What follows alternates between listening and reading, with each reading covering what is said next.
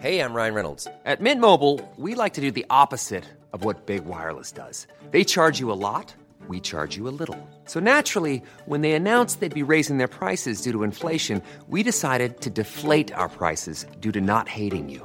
That's right. We're cutting the price of Mint Unlimited from $30 a month to just $15 a month. Give it a try at mintmobile.com/switch. $45 up front for 3 months plus taxes and fees. Promo rate for new customers for limited time. Unlimited more than 40 gigabytes per month. Slows full terms at mintmobile.com. Millions of people have lost weight with personalized plans from Noom. Like Evan, who can't stand salads and still lost 50 pounds. Salads generally for most people are the easy button, right? For me, that wasn't an option. I never really was a salad guy. That's just not who I am. But Noom worked for me.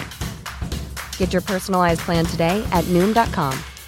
Real Noom user compensated to provide their story. In 4 weeks, the typical Noom user can expect to lose 1 to 2 pounds per week. Individual results may vary. Hey, it's Ryan Reynolds, and I'm here with Keith, co-star of my upcoming film, If, only in theaters May 17th. Do you want to tell people the big news?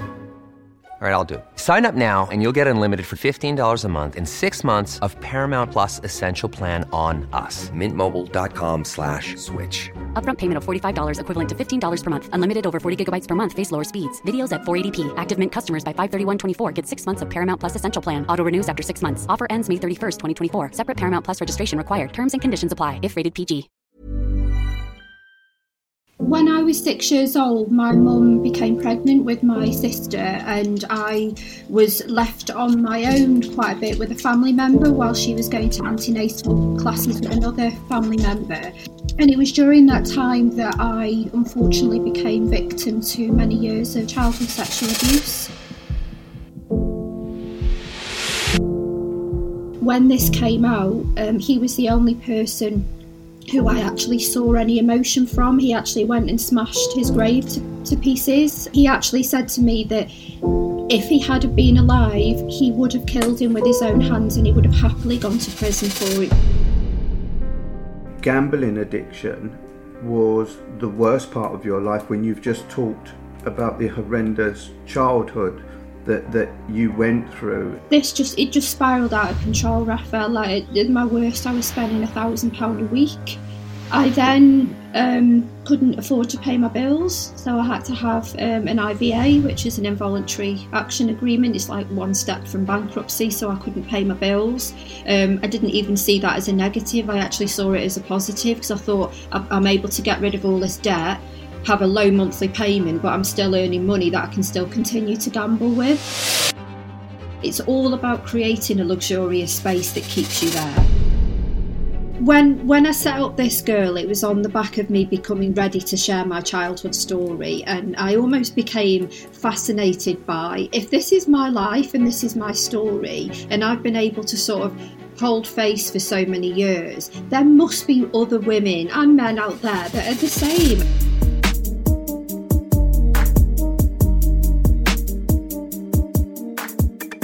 Welcome to the Second Chance podcast. I'm Raphael Rowe, your host. This podcast focuses on the theme of second chance, exploring who deserves it, who has the authority to grant it, and what it means. We speak with people from diverse backgrounds, including those who have been given second chances and those who some might argue don't deserve them. Bianca Colclough, the founder of This Girl community, has opened up about her own struggles with gambling addiction. Despite being unknown to many close to her, this addiction stemmed from years of sexual abuse by a family member and dealing with her parents' difficult divorce. She has also experienced her own divorce and 2 miscarriages. In an effort to help other women share their own stories and overcome their traumas, Bianca now brings women together to build self-worth and businesses step by step. Her company offers consulting and networking to support wellness and development. Bianca's gambling problems started small and quickly became unmanageable as she sought to escape her own reality. Her hope is that by sharing her story, others will be inspired to come forward and seek help in overcoming their own addictions. No matter what the addiction may be, whether it's related to alcohol, food, drugs, sex, cleanliness, or gambling, asking for help is a courageous step towards healing. Remember, that you are not alone on this journey, and there is great strength in seeking support.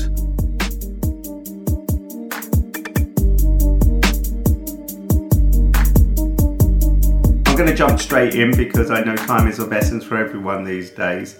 I wanted to start because I'd read and seen stuff on your website that, you know, today you're an empowered woman who is empowering other women in their chosen field, and you have an organisation that, you know, networks for women to take responsibility or empower themselves, etc., which is something I hope you will talk about later on.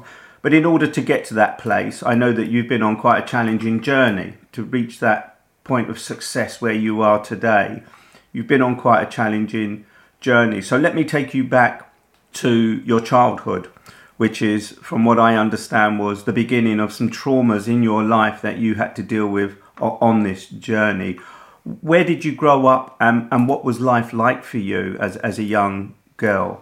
So happy, normal upbringing, really. I've been brought up all my life in Stoke-on-Trent, Staffordshire. Mum and Dad had me very young. I think my mum was only 17 when she had me. So yeah, fairly normal upbringing, Raphael, really. Nothing particularly out of the ordinary. No real history of anything in our family that would have sort of posed any risk or potential worry for what was to come, I guess. And what made up your family? Was it just you and your parents? So there was myself and then my sister, who's younger than me. She didn't come along until I was 7. And yeah, there was just me and my mum and my dad. And how would you describe yourself as a child? You say you had a normal childhood without any kind of problems up until a certain point, but what was you like as a young girl? Very much a fantasist, so I've always loved sort of drawing, writing. I still do that today. I've never been one to play with dolls. I'm quite a tomboy and always have been. But yeah, from a very young age, I've been somebody that would sort of create stories in my head and then reenact them in the garden and sort of play, in my own head. I would be a very happy-go-lucky child, really. And it's hard, isn't it, when you have to think back to what your childhood was like? I find it really difficult having memories of my childhood. Some people can regurgitate, you know, moments in their childhood that have stuck in their mind, and we all have that. But some people are really good at reflecting on and recollecting their childhoods. You mentioned that, you know, everything was normal and no one was aware about what was to become. What become, Bianca? When I was 6 years old, my mum became pregnant with my sister, and I was left on my own quite a bit with a family member while she was going to antenatal classes with another family member. And it was during that time that I unfortunately became victim to many years of sexual abuse, childhood sexual abuse. This started very innocently, as I mentioned on my website, where I was playing a game where you put a marble in one hand or the other, and you have to guess which hand the marble was in.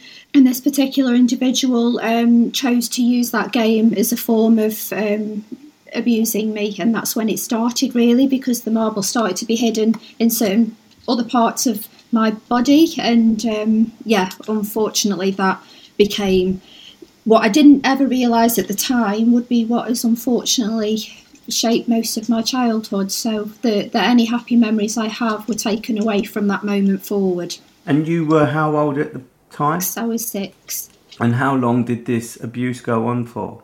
It went on until I was 12 years old, and that was only because he passed away. So I fear that would have carried on.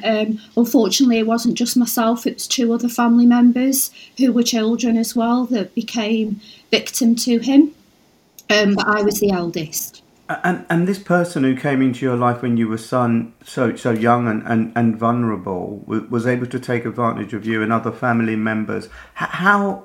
I hesitate to say how is that allowed to happen, but how did it happen to the point where, as a young child, you were not able or were able to sort of bring this to the attention of your parents or other people around you who should have been and could have been protecting you? Yeah, this is a question I've asked myself as a woman so many times, Raphael, because it angers me to think in my own mind why I wasn't strong enough to say anything, because my personality now can't really understand that.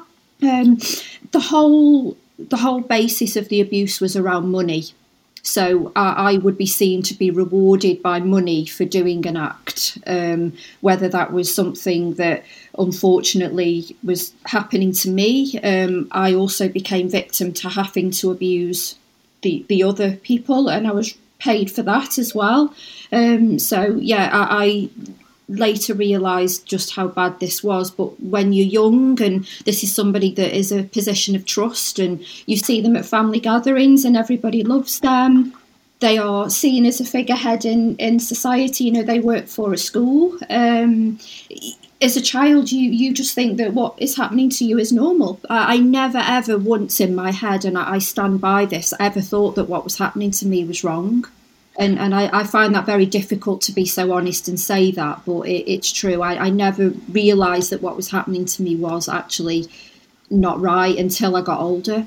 And that's normal, isn't it, I suppose, in those circumstances, or not in those circumstances, because as young children we accept what adults are telling us is the right and the wrong thing. And if you are exposed to something in the home and it's private, you don't take that. So it's not on you, it never is on anybody to be aware of what is happening to you. You mentioned that this individual also encouraged you or made you do things to your other family members as well? Yeah, this is something I've had extreme trauma with throughout my life that I've had to come to terms with, because one of them was male and the other one was female, and this is what's haunted me most throughout my life, where I guess as I've researched and I voluntarily spoke to the police when I had my counselling, because it actually made me feel that I had become a perpetrator.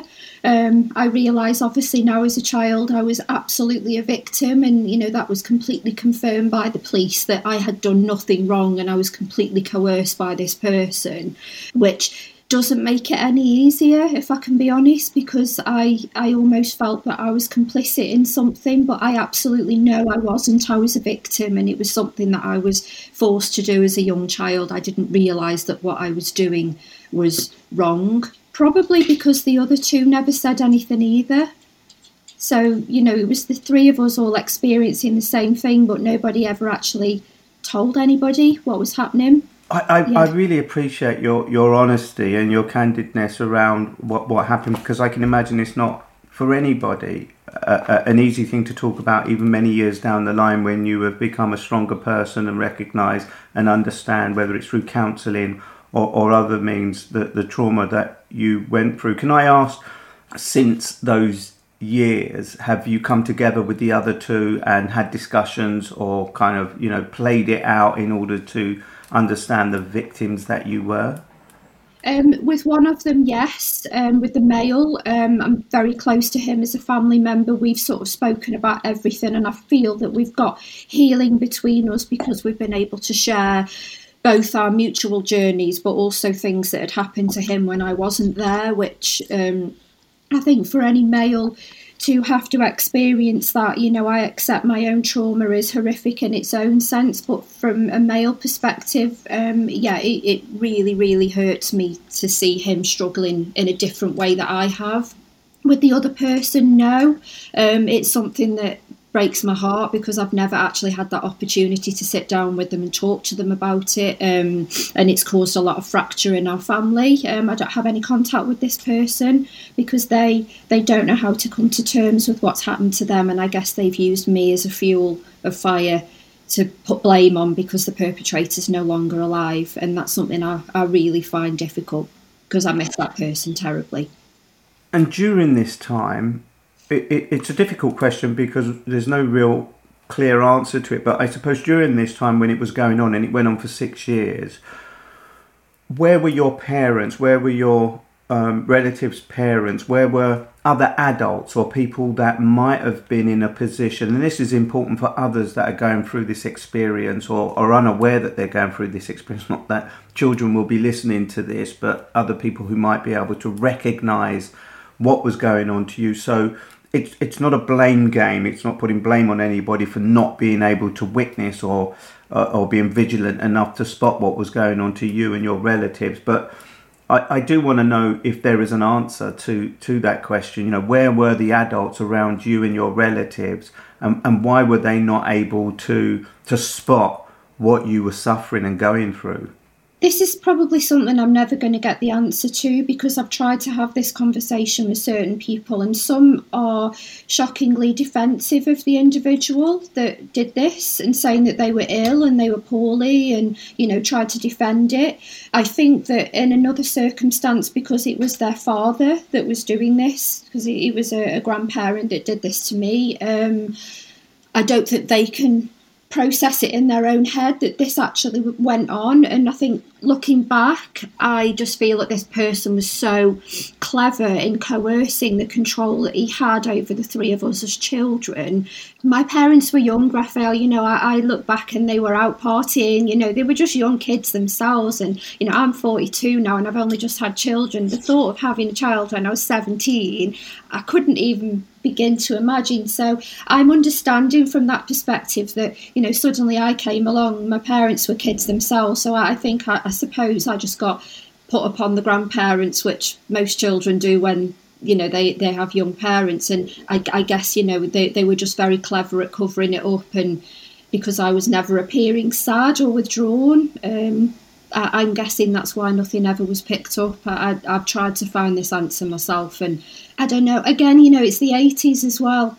It was a whole different era where, I don't know, I hear so much now that so much was going on like this that has only really become uncovered in later generations. And you mentioned that it came to an end when the individual died. So there is a closure, but also there's not a closure in terms of justice being done, because that perpetrator was not brought to justice in the sense that the criminal justice system is where people find some solace in somebody being punished for the wrong that they did against somebody else. How do you move on from that, Bianca, where you've never been through that process where the individual who did what they did to you is not just punished, but that there is recognition, because as you just said, those adults around you have still not come to terms with what happened or are finding excuses to explain what happened, which in my book is wrong. But how do you move forward from this, knowing that there was never a kind of held to account moment? So I don't know if there's any notoriety or anything in what I'm about to say, but I don't know if there's an element of Stockholm syndrome that I suffer with, because I never actually hated the person that did this to me until I was older, because I realised just the damage they'd done to me and how much they'd shaped the person that I'd become, and some of my actions that I'll talk about shortly, you know, with the next part of my story. Where the hate came in and the justice for me was with my father.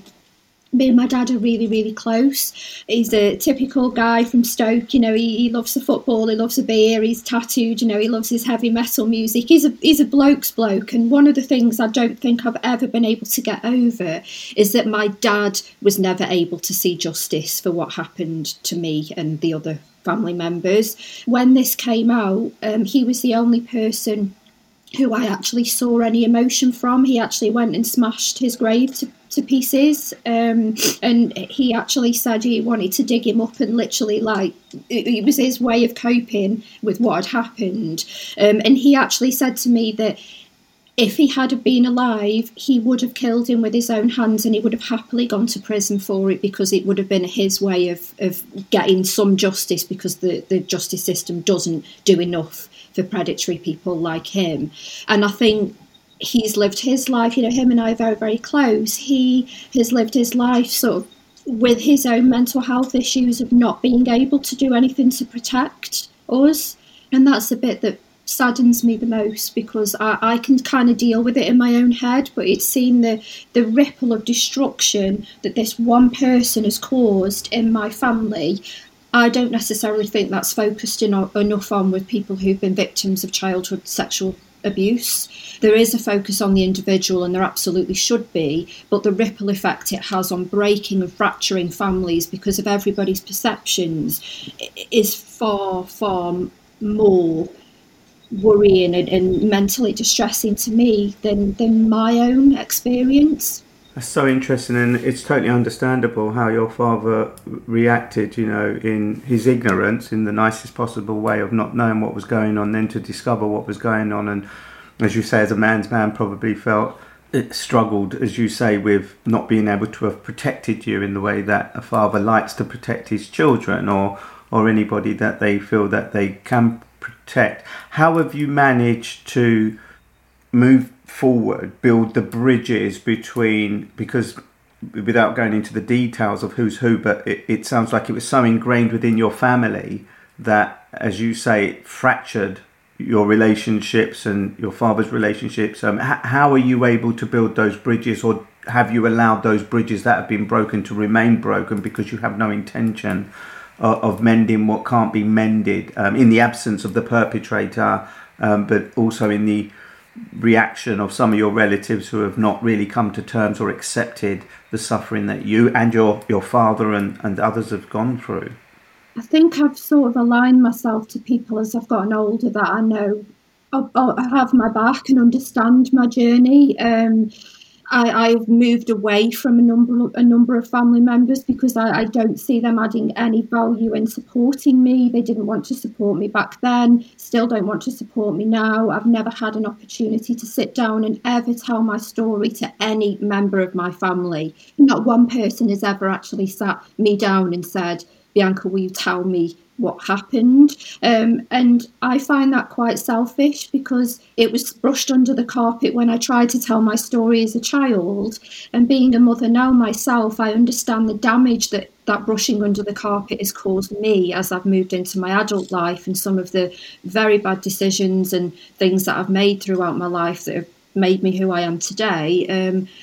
I just choose to remove myself now, but it isn't through lack of trying. You know, I don't have any relationship with my mother because of this, and I find that really sad, but I don't think she will accept and come to terms with the person that wants to tell her the story. She doesn't want to hear it, and I find that really strange that a mother wouldn't want to protect their child, but that's, you know, my dad is my mum and he's my dad, and, you know, he's somebody that I only focus my time on because he's the one person that has stood by me, but still hasn't heard my story. He doesn't want to listen. So it's very difficult to keep a lot of stuff in your head.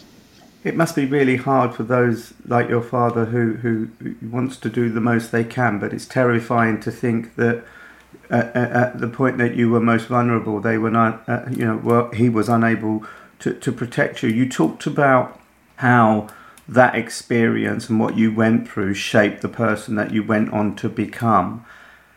What person did you go on to become, Bianca? So through my teens and sort of into my early 20s, I realised that I had become sort of almost multiplicity in my personalities. I was finding that I was quite sexualised, and a lot of the behaviour that I portrayed, I was sort of creating an image of myself that is what I believed men wanted to see. So, you know, I was heavily made up and I was wearing low-cut tops and sort of presenting myself in a very different way to how I felt in my own self. I actually worked as an exotic dancer for a number of years because I felt there was an element of control that I had over men because I was taking money from them and they weren't giving. And again, I realise now that all of this comes back to my childhood trauma, that I didn't have an understanding of money and men and sexualised behaviour. It's a common trait for women that have gone through childhood abuse. It was almost like I felt a power to do that, and that was quite a strange period in my life. What's very odd is that I actually had a very successful career throughout my life, and I kind of broke the mould of what an abuse survivor typical patterns they would go along. I actually held a successful career. I was able to hold relationships, you know, where a lot of people can't. I was told I couldn't have children by a family member from a very young age. I guess it's because they kind of knew what was going on to me. So I believed up until I was in my late 30s that I couldn't have children. So the shock I felt when I actually got pregnant was a shock. But it's all of those stigmatised beliefs that had come into my life growing up that had sort of shaped this person that I'd become. That working in sales, I believed that in order to get a sale, you had to wear the highest heels and the shortest skirt. And it was just a very bizarre period in my life where I realised now, as I reflect back on what I always class as my former self, that it was all because of what I'd experienced in my trauma, everything lay back to that. Every part of my personality, everything that I'd become, the secrecy and the way I live my life, which leads on sort of to the next chapter that I've never shared before, that I'm choosing this platform today to talk about. So in 2009, I was on a night out with a friend, and I went to the end of the night had finished, and he said to me, shall we go to the casino, because it's open till 4 a.m. And I said, yeah, go on then, we'll go I've never been in one in my whole life. And I sat next to him, and he put £20 in this machine, and he won £50. And I thought, okay, that seems good. Like, how has he just won that money from pressing a couple of buttons? That was the beginning of the worst part of my life, because money came into play again, and I developed a terrible, terrible gambling addiction, which I now realise is because, again, of my relationship with money. And that's what I wanted to use this platform, Raphael, to share today, because there are very, very few women in this country that speak about addiction related to gambling, and especially people like me.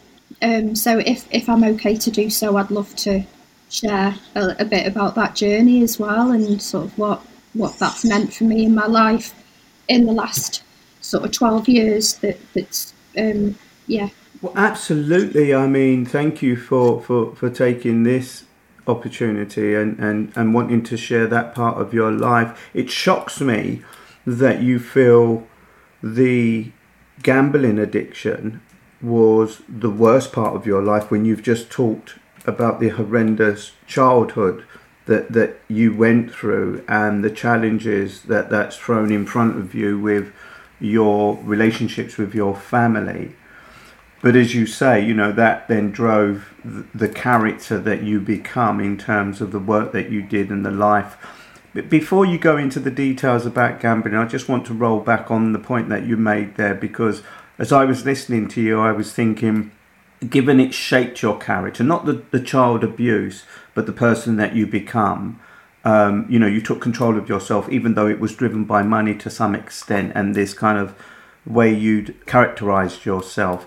Did you see it, Bianca, as a negative or a positive? Because was you building your character and the strength that has made you the woman that you are today? Because people reflect on their past experiences, and that can shape the person that they are, even if those past experiences have been so negative, and as you say, would rightly traumatize people to end up becoming, drug dependent because they want to, drown their sorrows or alcohol.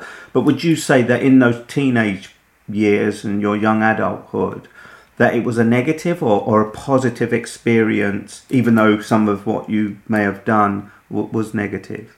I actually say positive, Raphael, and I speak of this a lot. I feel that when people talk about some of the things I just have, there should be an element of me feeling ashamed. I actually felt really empowered.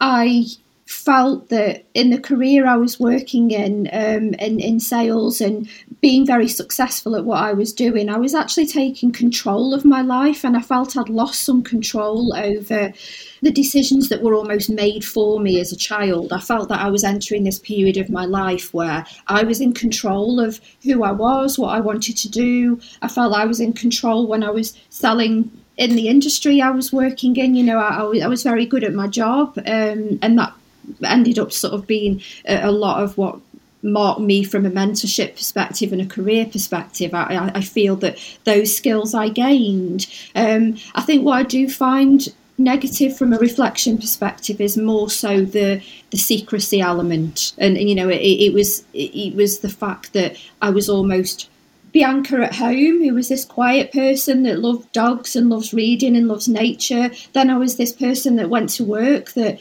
got dressed up, and went out to work in recruitment, and I was great at what I did. But then I was also this other person that was hiding this really dark past that I'd almost shut away somewhere in my head and never thought it was going to surface. And that's my naivety that I now reflect back on, that I wish I could have just told my younger self that this needs to be dealt with. I just thought, okay, I've experienced this abuse when I was young. That's okay now, it's done. I'm happy now.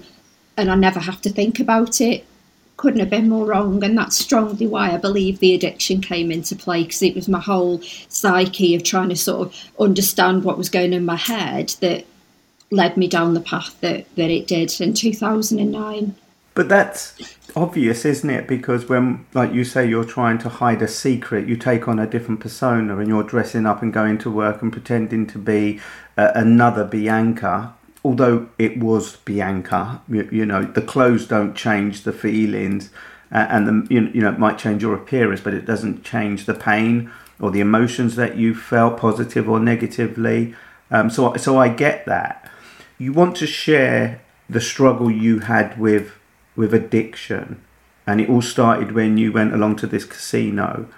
Talk me through that story. So this particular night, as I mentioned, I just literally watched my friend put some money in a machine. I never realised at the time that he was actually an addict, because, you know, gambling, as with any addiction, people don't really speak about it. What I think makes gambling such a dangerous addiction is that it's silent, and that's something, you know, I've actively learned as I've gone through my trauma of this particular part of my journey. The next day I went to that casino again, and as with most addicts, how they start in the gambling world is, of course, I won. You know, it's so if I'd have lost, you know, it's the same story. Maybe I wouldn't have gone back and back and back, but I won. And I just found the place, a casino, for anybody that's ever been in, is somewhere that typically has no windows, or it's very sort of dark in there. So there's no understanding of what time it is. You completely lose sense of where you are. You have people that are trained to get to know you, look after you, make you feel special, bring you drinks, but then remember what drink you want the next time you come in. You get free food. It's all about creating a luxurious space that keeps you there. I loved that, because I didn't really ever feel like there was any part of my life where I felt belonging. So when I was sat in the casino, there was this community of people, mainly women, at the slot machines, and I just felt safe there. I felt that I could just shut myself off from the world, sit at this machine, feeding money into it with absolutely no concept of what I was doing from a rational perspective, but I was overtaken by this feeling of solace and serenity that I just felt really calm. That was the dangerous side of it for me, because I actually had the money to spend at that time. So my rationale behind my gambling was, I had friends that would think nothing of going into a big department store and spending £1,000 on a handbag. Why are they not persecuted, but I would be persecuted for spending £1,000 in a casino? And that was my rationale for it. And I would openly say this to people, and I did all through my addiction. Where I guess it became worse is that I started working from home. So I took a role in the same industry where I was working from home, and I actually had 2 laptops. So I needed to be at home because I had to take calls and interview people. But for the 8 hours I was doing my job, I would have my other laptop open with a gambling site, and it would just be constantly on all day. Spinning all day. And that would be my life. I'd be working and I'd have an online casino next to me. It just spiralled out of control, Raphael. Like, at my worst, I was spending £1,000 a week on, you know, literally any penny I had. I sold everything that I owned, and I also sold things that my now ex-husband owned that he didn't know about, which shames me, because I was just that desperate to find money. I then couldn't afford to pay my bills, so I had to have an IVA, which is an involuntary action agreement. It's like one step from bankruptcy, so I couldn't pay my bills. I didn't even see that as a negative. I actually saw it as a positive, because I thought, I'm able to get rid of all this debt, have a low monthly payment, but I'm still earning money that I can still continue to gamble with. At the helm of it being its worst, I was sort of travelling to different casinos across sort of Manchester, Stoke, Birmingham, just so that they didn't keep wondering why I was in there all the time. I would lie about where I was going, so I would say I'm going out with friends, but I wouldn't be spending any time with my friends, because every waking second I could, I'd be sat in the casino. And I just loved it there. I couldn't find in my head any reasoning why I shouldn't be doing it, and this is what the horrible, horrible thing of addiction is. And I use the analogy, for me, gambling addiction is glamorized so much. You know, you can watch anything on the TV, football sponsors, TV programs, daytime TV is sponsored by gambling. They're not sponsored by alcohol, they're not sponsored by cigarettes, because, you know, those things are not deemed as societally accepted. But you can turn on the TV now and I'll guarantee something will be sponsored by a gambling site. It's so glamorized. Again, sorry, I was saying, I use the analogy, if I sat in a casino for 8 hours a day and then at the end of that day I've just lost £1,000, I would have to get in my car, go home and cook dinner, sit on the settee, talk to my partner about his day, and he would never ever know about this addiction. If you sat and put a needle in your arm for 8 hours straight or drank vodka for 8 hours straight, you'd be dead.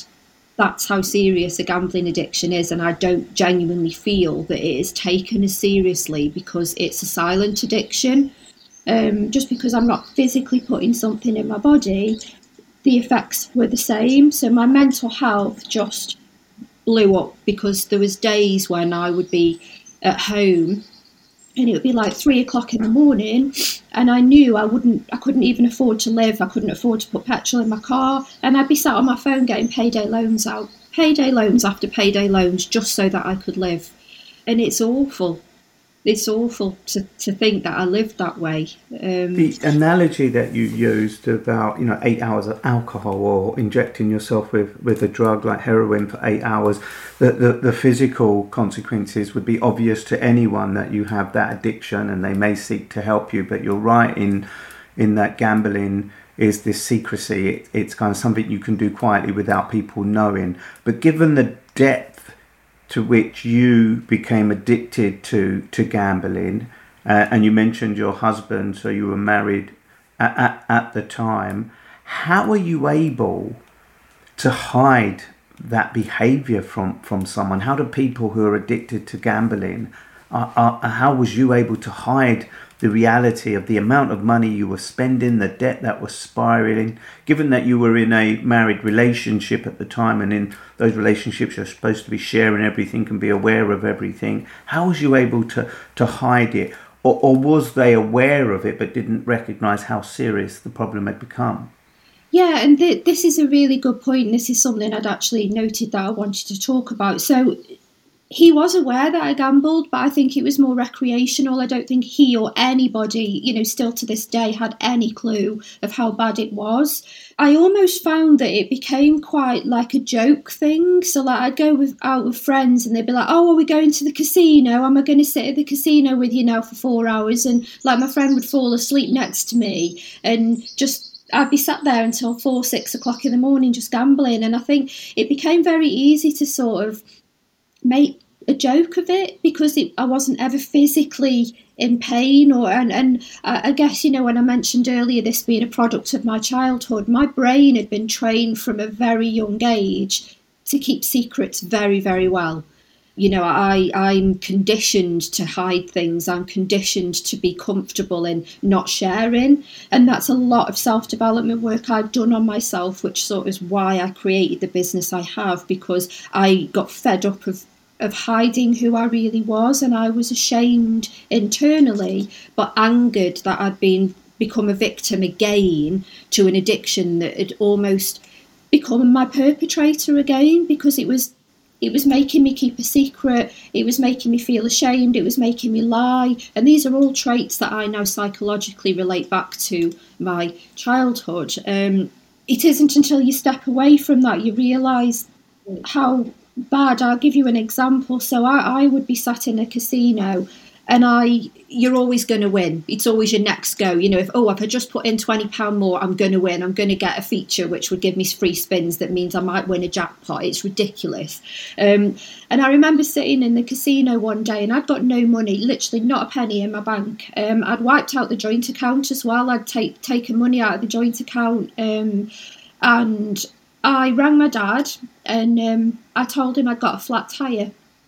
And I went outside at the casino, so it was noisy in the background, so it sounded like I was stood at the side of the road. And I said, Dad, I've got a flat tyre. Can you send me some money? I've got a guy on the way to do my tyre. Can you send me £200? And he sent me £200. It was not for the tyre. I just went straight back into the casino and used the money there. And that was a regular thing. I would say anything to anybody to try and get money so that I could gamble.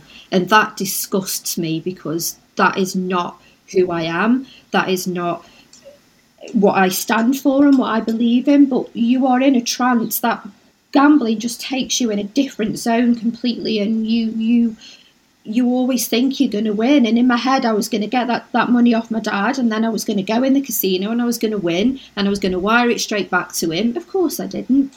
What's interesting, Bianca, people listening to this may be on that spiral themselves right now, where they are going to casinos or other facilities that allow them to use slot machines or gamble in some way, and they're not recognising what you now know you didn't recognise at the time.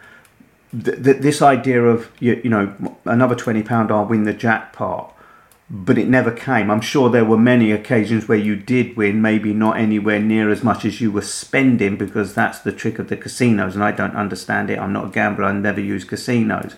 But what is that flip moment? If you were talking to other people, or people that are listening to this are thinking, am I on the verge of becoming what Bianca became?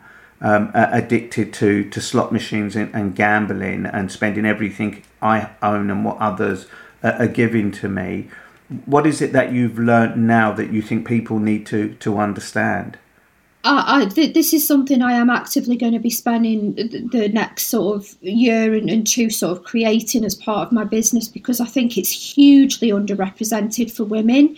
And I think the male gambling market is represented very well, I think, to support men with addiction, because it's always linked back to sport bet. There's a lot of stigma in gambling that it's men, because they place bets, football bets, right back to the pools back in the day when someone would come round to me and my dad's house, to place a bet on the horses and the football and stuff. Where I think there's a huge stigma, Raphael, is I don't think women in today's society feel that it's acceptable to talk about it, because it's quite embarrassing. But it's astonishing just how many women are victim of gambling addiction, because it's so easy and accessible to do on your phone, on your laptop, whilst you're working, like I did, to go into the casino and feel part of a community. Where I found myself moving away from that is I don't know what it was, because it wasn't about the money. I just stopped enjoying it. I think that the transition I've gone through in my life over the last few years, I no longer feel I need that release. I have my release with my children, my partner. I love my life now, and that is, I think, for me, a sure way of me looking that every single person that I used to sit around in that casino, which were the same faces all the time, we knew everybody in there, but you would never speak to them outside of the casino. It was like you knew everybody by name, but if you pass them in a supermarket, you don't speak to them. It's like this hidden underworld. I now realise just how sad they must be in themselves, and that there must be something they're harbouring.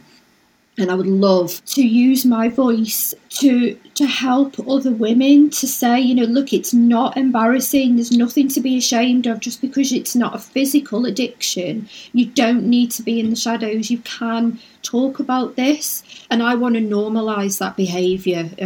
I appreciate the great work that's being done with the bigger commissions, your Senses, your GAM Cares. They're great, but they're not for real women like me. There's something that, to me, am I going to ring an 0800 number and start speaking to a stranger about my gambling addiction? Yeah, I might do, but I'll be straight back in the casino tomorrow. I need a real conversation with someone that's talking to me about lived experience, some of the things I've shared, and for them to know that, I'm not in a gutter somewhere. I'm still living a life, and I'm a normal person. I'm not this dirty person that's coming out of rehab who's been addicted to something, and I'm a mess. I'm just a normal functioning woman that's just gone through a bit of a shitty time, and life's thrown a few curveballs at me. But I want to show women that this is not to be. It needs to stop being glamorised. It really does, and I need people to know that they can physically show the emotion that comes with a gambling addiction. And you talked and skirted over quite quickly how you reached the point where enough was enough, you weren't enjoying it anymore. But given the depth at which you'd sunk in terms of your gambling addiction, what would you say was the pivotal moment? What is the message that you want women who are in the same predicament as you was? What do they need to know? Because there must have been something that made you decide enough was enough, and it wasn't because your bank account was empty, because you found other ways to get money to continue your addiction. You'd been sat beside these people that you started to dislike or didn't want to be like for a long period of time. So what would you say was that moment that other people might be able to latch onto and find a different direction? Was it, falling in love with someone, developing a relationship, knowing that you wanted to become a mother? Was there anything significant that took you on a different trajectory? Yeah, so probably a blend of each of those things. So my partner is my best friend. I'm in a very good place in my life now, and I felt that I no longer wanted to hide or lie to him. We're very, very transparent. He knows all of my history, my story, everything. I respect him too much to want to lie to him, and I have never had that in my life before. I've never felt that security and love from somebody enough to want to do right by them, and I've always felt like everybody was against me, and I didn't really care what partners thought of me because I didn't really treat them very well with my partner. Now I really, really respect him. Becoming a parent, my God, that has changed my life. I never thought I was going to be, once I became a mum in 2021, I had a little boy, and then the year after I had a little girl. Congratulations. I've been pregnant twice in 2 years, which is amazing. And the thought of sitting in a casino for 8 hours and missing any opportunity to see their beautiful faces, which sounds really cheesy and corny, nothing was worth that. I've waited until my 40s to become a mum, never thinking I could be one. I am not going to sit and waste a penny of my money that I could be spending on my family and enjoying memories with them, putting it into a machine. And I developed a hatred for where I was. I started to resent going in there. I would have this attitude, well, I've got £300 to spend. If I lose £300, it doesn't matter because I never expected to win anyway. That £300 suddenly had value to me. It was not just a piece of paper. It was actually money that I could invest in my business. It was money that I could spend with my family. I think having my business has completely transformed my mindset with money as well, because I value money so much more now. And I would say for anybody that's going through this journey, there's too many cliches, Raphael. People will say things like, go to rehab, pick up the phone and speak to somebody, ban yourself. It's not that easy. It's not, I'll just go to the reception desk and ban myself. But guess what? The guy on reception has known me for 15 years. Hi, Bianca, how are you? Oh, I'll do it next time. And I'd just go back out to my car. It's not as easy as that. So I'm a realist, and I think there's so much out there that sort of gives advice on what people need to do to stop gambling. They need to speak to somebody that's living that experience, and the textbook answers don't work. I banned myself from a casino locally. And when I did this is word for word, the lady said, your ban's up in 6 months, Bianca, so we'll see you then. Now, where's the duty of care in that situation for somebody who clearly must know I have an addiction, but their way of advocating that is saying, we'll see you in 6 months. They make me a platinum card holder, which means I get anything that I ever could want when I go in there. It's all a nurturing and a grooming process to keep you in there, and it's just wrong. Something needs to change in the industry, it really does. Just one last question on that. What would you say you spent as opposed to what you won during the time that you were addicted, and how long did that addiction last? I would have months when I lost loads of money, and then I would have a month when I'd have loads. Like there was a month, like not last year, the year before, when I put about £10,000 into my bank, which is great, and obviously you celebrate those wins, but you don't think of the £1,000 a week that you'd lost during all the. But gamblers don't think that way. They only think about their last win. And what you also don't think about is the fact that the majority of that 10 grand probably went back in again, because the high that you get when you win, you think, wow, I want that again. And that's the horrible cycle that you can get yourself into. So Overall, obviously, I must be severely down because I would never have had to have taken out an IVA and not be able to pay my bills. But there were some months when I had what I used to call dirty money in my bank.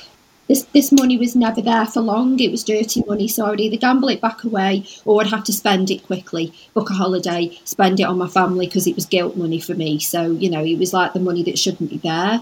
So I do say with a gambling addiction, in a lot of cases, it's not about the money. It was never about the money for me. It was about the feeling of serenity and calm when I was in there, that I could just sit and not speak to anybody for 8 hours. It was like an escapism. Well, look, I wish you well on that quest to make gambling companies, casinos, and other organisations more aware of the problems that women face who become addicted to slot machines. And it sounds like that quest can be successful, given that there is not enough attention being given in that direction. And it also sounds like the roller coaster of a life that you've had up until now has had its highs as well as its lows. But you now have a consultancy business which is driven to empower women, or at least create a space where women who take on a persona that's not really them. This is what I read, but you can give me more details. But it felt like it was one of those organisations that, as you said, you put on the high heels because you thought it was your sexuality that would get the deal, rather than or in addition to your skills to argue or present or sell something. Tell me a little bit about the business that has come out of everything the journey that you've been on today. And I think it's called the Girl Consultancy, right? Yeah, This Girl. Yeah. Girl Consultancy. Yeah. So when I set up This Girl, it was on the back of me becoming ready to share my childhood story. And I almost became fascinated by, if this is my life and this is my story, and I've been able to sort of hold face for so many years, there must be other women and men out there that are the same. And I almost became fascinated by this psychological journey of wanting to find other women that had a story. So when I created my strapline, This Girl Has a Story, Let's Start With Yours, I just simply reached out to women and I asked them to tell me a little bit about themselves and what had shaped who they've become today. And I've never met, in the 3.5 years I've run the business, I've never met anybody that doesn't have a story. Every single person I meet has a story, and everybody kind of says the same things about their journeys, albeit their stories are completely different. We all kind of come together with a single meaning, that as time has gone by and as we've matured in age and mindset and not giving a damn so much about what people think of us, our voice becomes our superpower. And that is what This Girl is for me.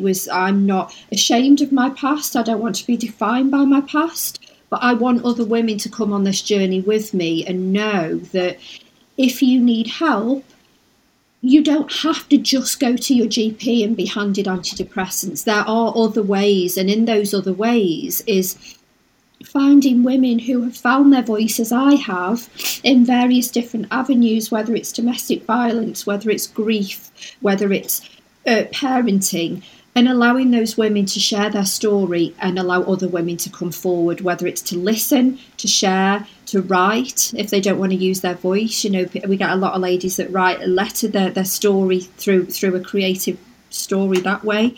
And my whole business was just built out of a social project, really. I just sort of put this out during lockdown to see whether anybody else would be as open as I would. And we're now a successful business that runs a membership platform for women to support their personal and professional wellness. We have a consultancy business, so we work with a number of different businesses who, let's say, their idea of well-being might be putting a bowl of fruit at the end of the desk, So my mindset is like, let's have a real talk here about what's going on in a business. We're not asking you to change the world, but we're asking you to listen.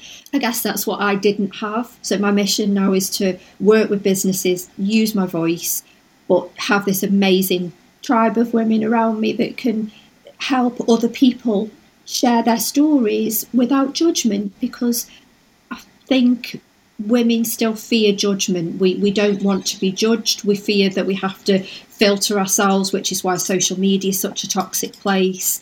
I just want to be unapologetically myself now. And if people don't like that or don't want to hear my story, I don't care, because I've had to keep that story to myself for so long. And if it upsets family members, if it upsets people, there will be people it doesn't upset and that it helps. And they're the people I'm interested in. It's so interesting because I see it, I frame a lot of the work that I do in a similar vein, just hearing people's stories in the hope that, or people sharing their stories on platforms like this, my podcast, will inspire, motivate other people. I wonder, and you tell me this because you're speaking to lots of women who have empowered themselves, I wonder how much age is a factor, age and wisdom.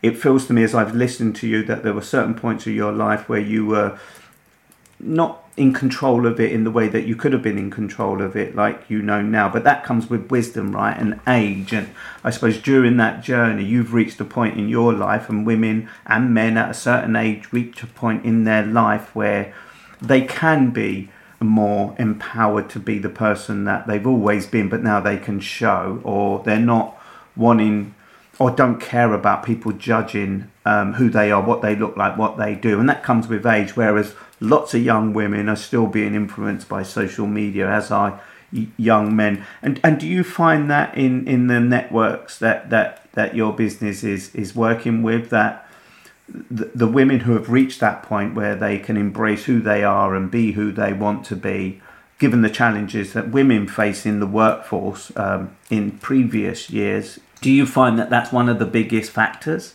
Age, wisdom? Definitely, yeah, absolutely. I think my youngest member is like 28, and that's something I actively want to change. I would love to get a younger demographic of audience into the business. But you're exactly right. I think societal pressure, stigma on what the younger generation should be like. I guess a relatability to somebody like myself talking about who I am now. It's important that I talk about the person I was when I was younger, when I didn't know who I was, and some of the, social media wasn't around like it is today. There was no Facebook or anything in the 80s and 90s. But in me sharing those experiences that I had without social media, I was still almost filtering myself, but without it being in the digital era. And if I can bridge that gap in allowing young women to come forward and talk about their story from a younger age, maybe it wouldn't have taken me until my late 30s to share my story. And I think in doing the small bit of work I am with this girl and allowing to create this space where younger girls can come and feel they're safe, they're not judged, and talk about things, that they've witnessed through their upbringing or experienced through their upbringing, that paves the way for the generations of my children and how their minds are shaped to be more open. It'd be great to live in a world where we didn't even have these stories, but unfortunately we do. Absolutely, we do. What does second chance mean to you? Second chance for me is me allowing myself to be me, and I think we've just touched upon this. I think I've lived my life as somebody else with a zip over my mouth for so long, and my second chance for me now is that I am going to use my voice as my superpower, and I am going to get my voice heard. I don't want to be silenced anymore. I'm not ashamed of anything I've shared. If I can continue to do that into my 40s, 50s and beyond, I'm on a mission-led business now, and I'm not here to make money as such. I'd like to. I've got bills to pay, but for me, it's about creating something that's a legacy. That's what my mission is. So that second chance for me is this girl. It was a chance for me to step away from the career I had and know that I can use what has been a horrible, horrible experience in my life for good.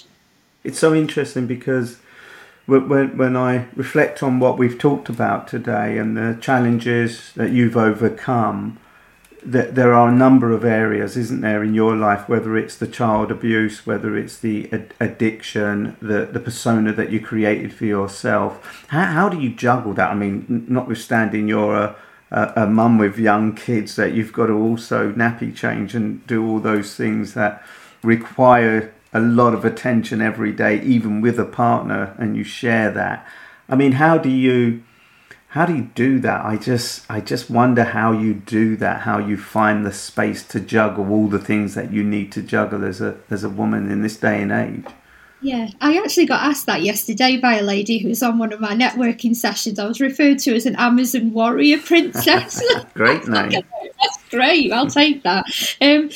My coping mechanism, Raphael, is to be busy. I find that I'm not yet at a space with my own mental headspace that I can sit and be fully happy. I'm still on that journey, and I don't think I'll ever be clear of my experiences, and I almost don't want to be, because they're part of who I am.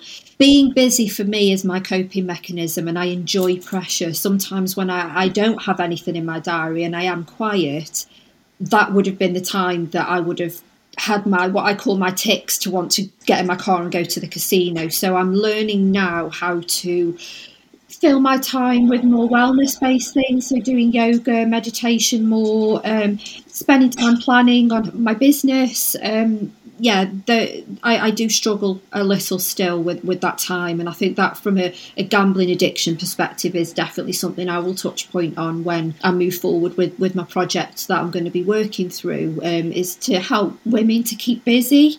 As much as people see that as how do you juggle everything, it actually is what is my coping mechanism.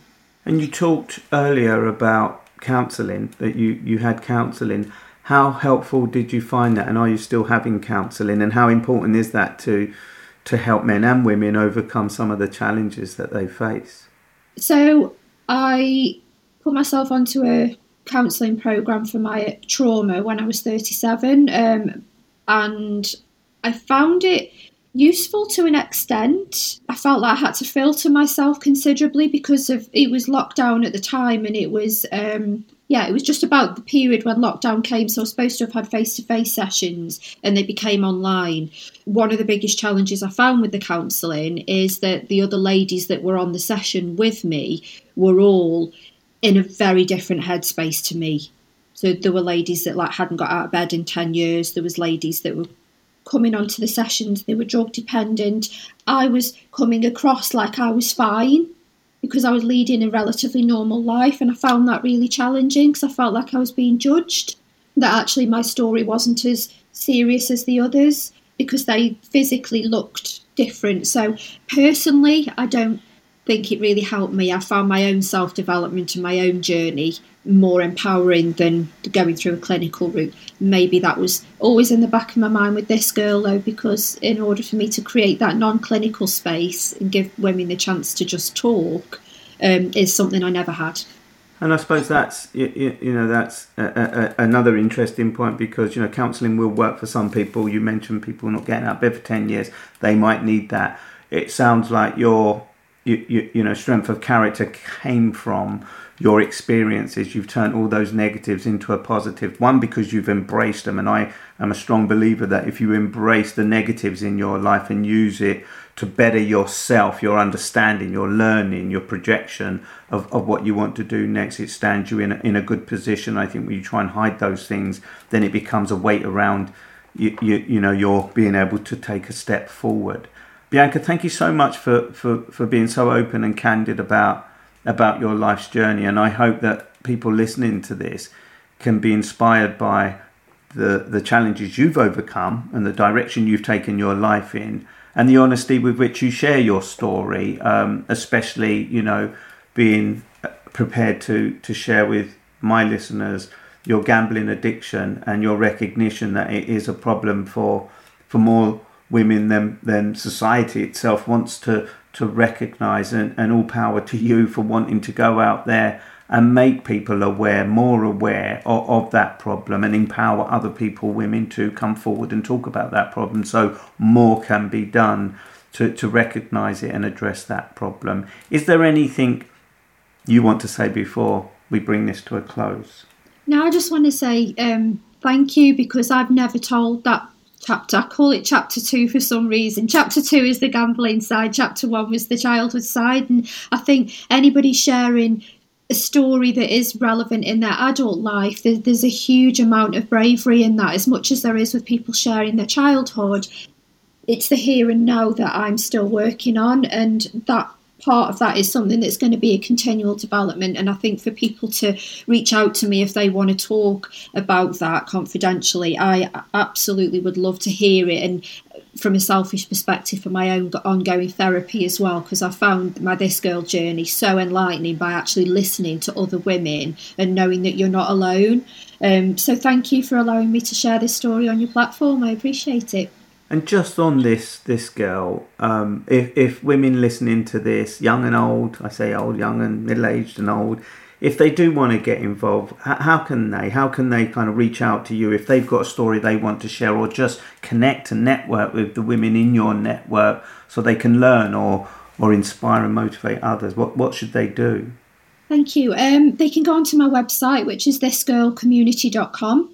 And I am also on Instagram as well, at This Girl Community. There's lots of inspiring stories about the ladies in our network. They can join any of our sessions and book onto any of them via the website. And yeah, if they wanted to reach out, they can click on the Contact Us page, and that'll come straight through to myself as well.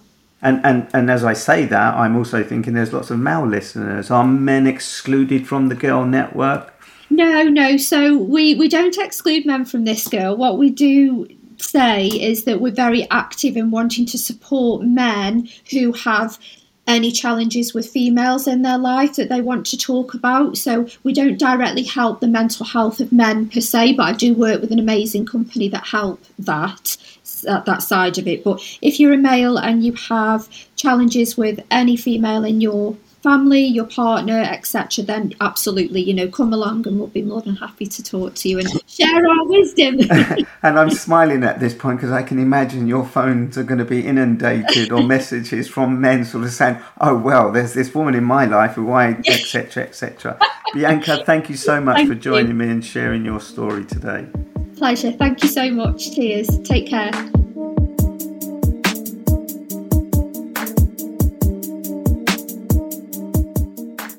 Thanks for tuning in to Second Chance Podcast. Your support is greatly appreciated. You can find the video of this interview on our YouTube channel at Second Chance Podcast, where you can also subscribe to be notified of new episodes. Please share our episodes with your friends, your family and colleagues, and follow us on YouTube and your preferred podcast platform for updates on new episodes. Your feedback is also crucial to the growth of our podcast, so please rate and review our episodes and let us know your thoughts in the comments section. We rely on several talented individuals and teams to bring this podcast to life. Sophie Warner, Lewis Hunt and Logan Martin assist create our content. Audio Avalanche handles audio editing. J-Row Productions creates original music. Studio Minerva designs our eye-catching covers. Social media marketing agency Scribble manages and creates our social media content. Kim Colclough oversees episode production with me, your host, Raphael Rowe. Thanks for tuning in.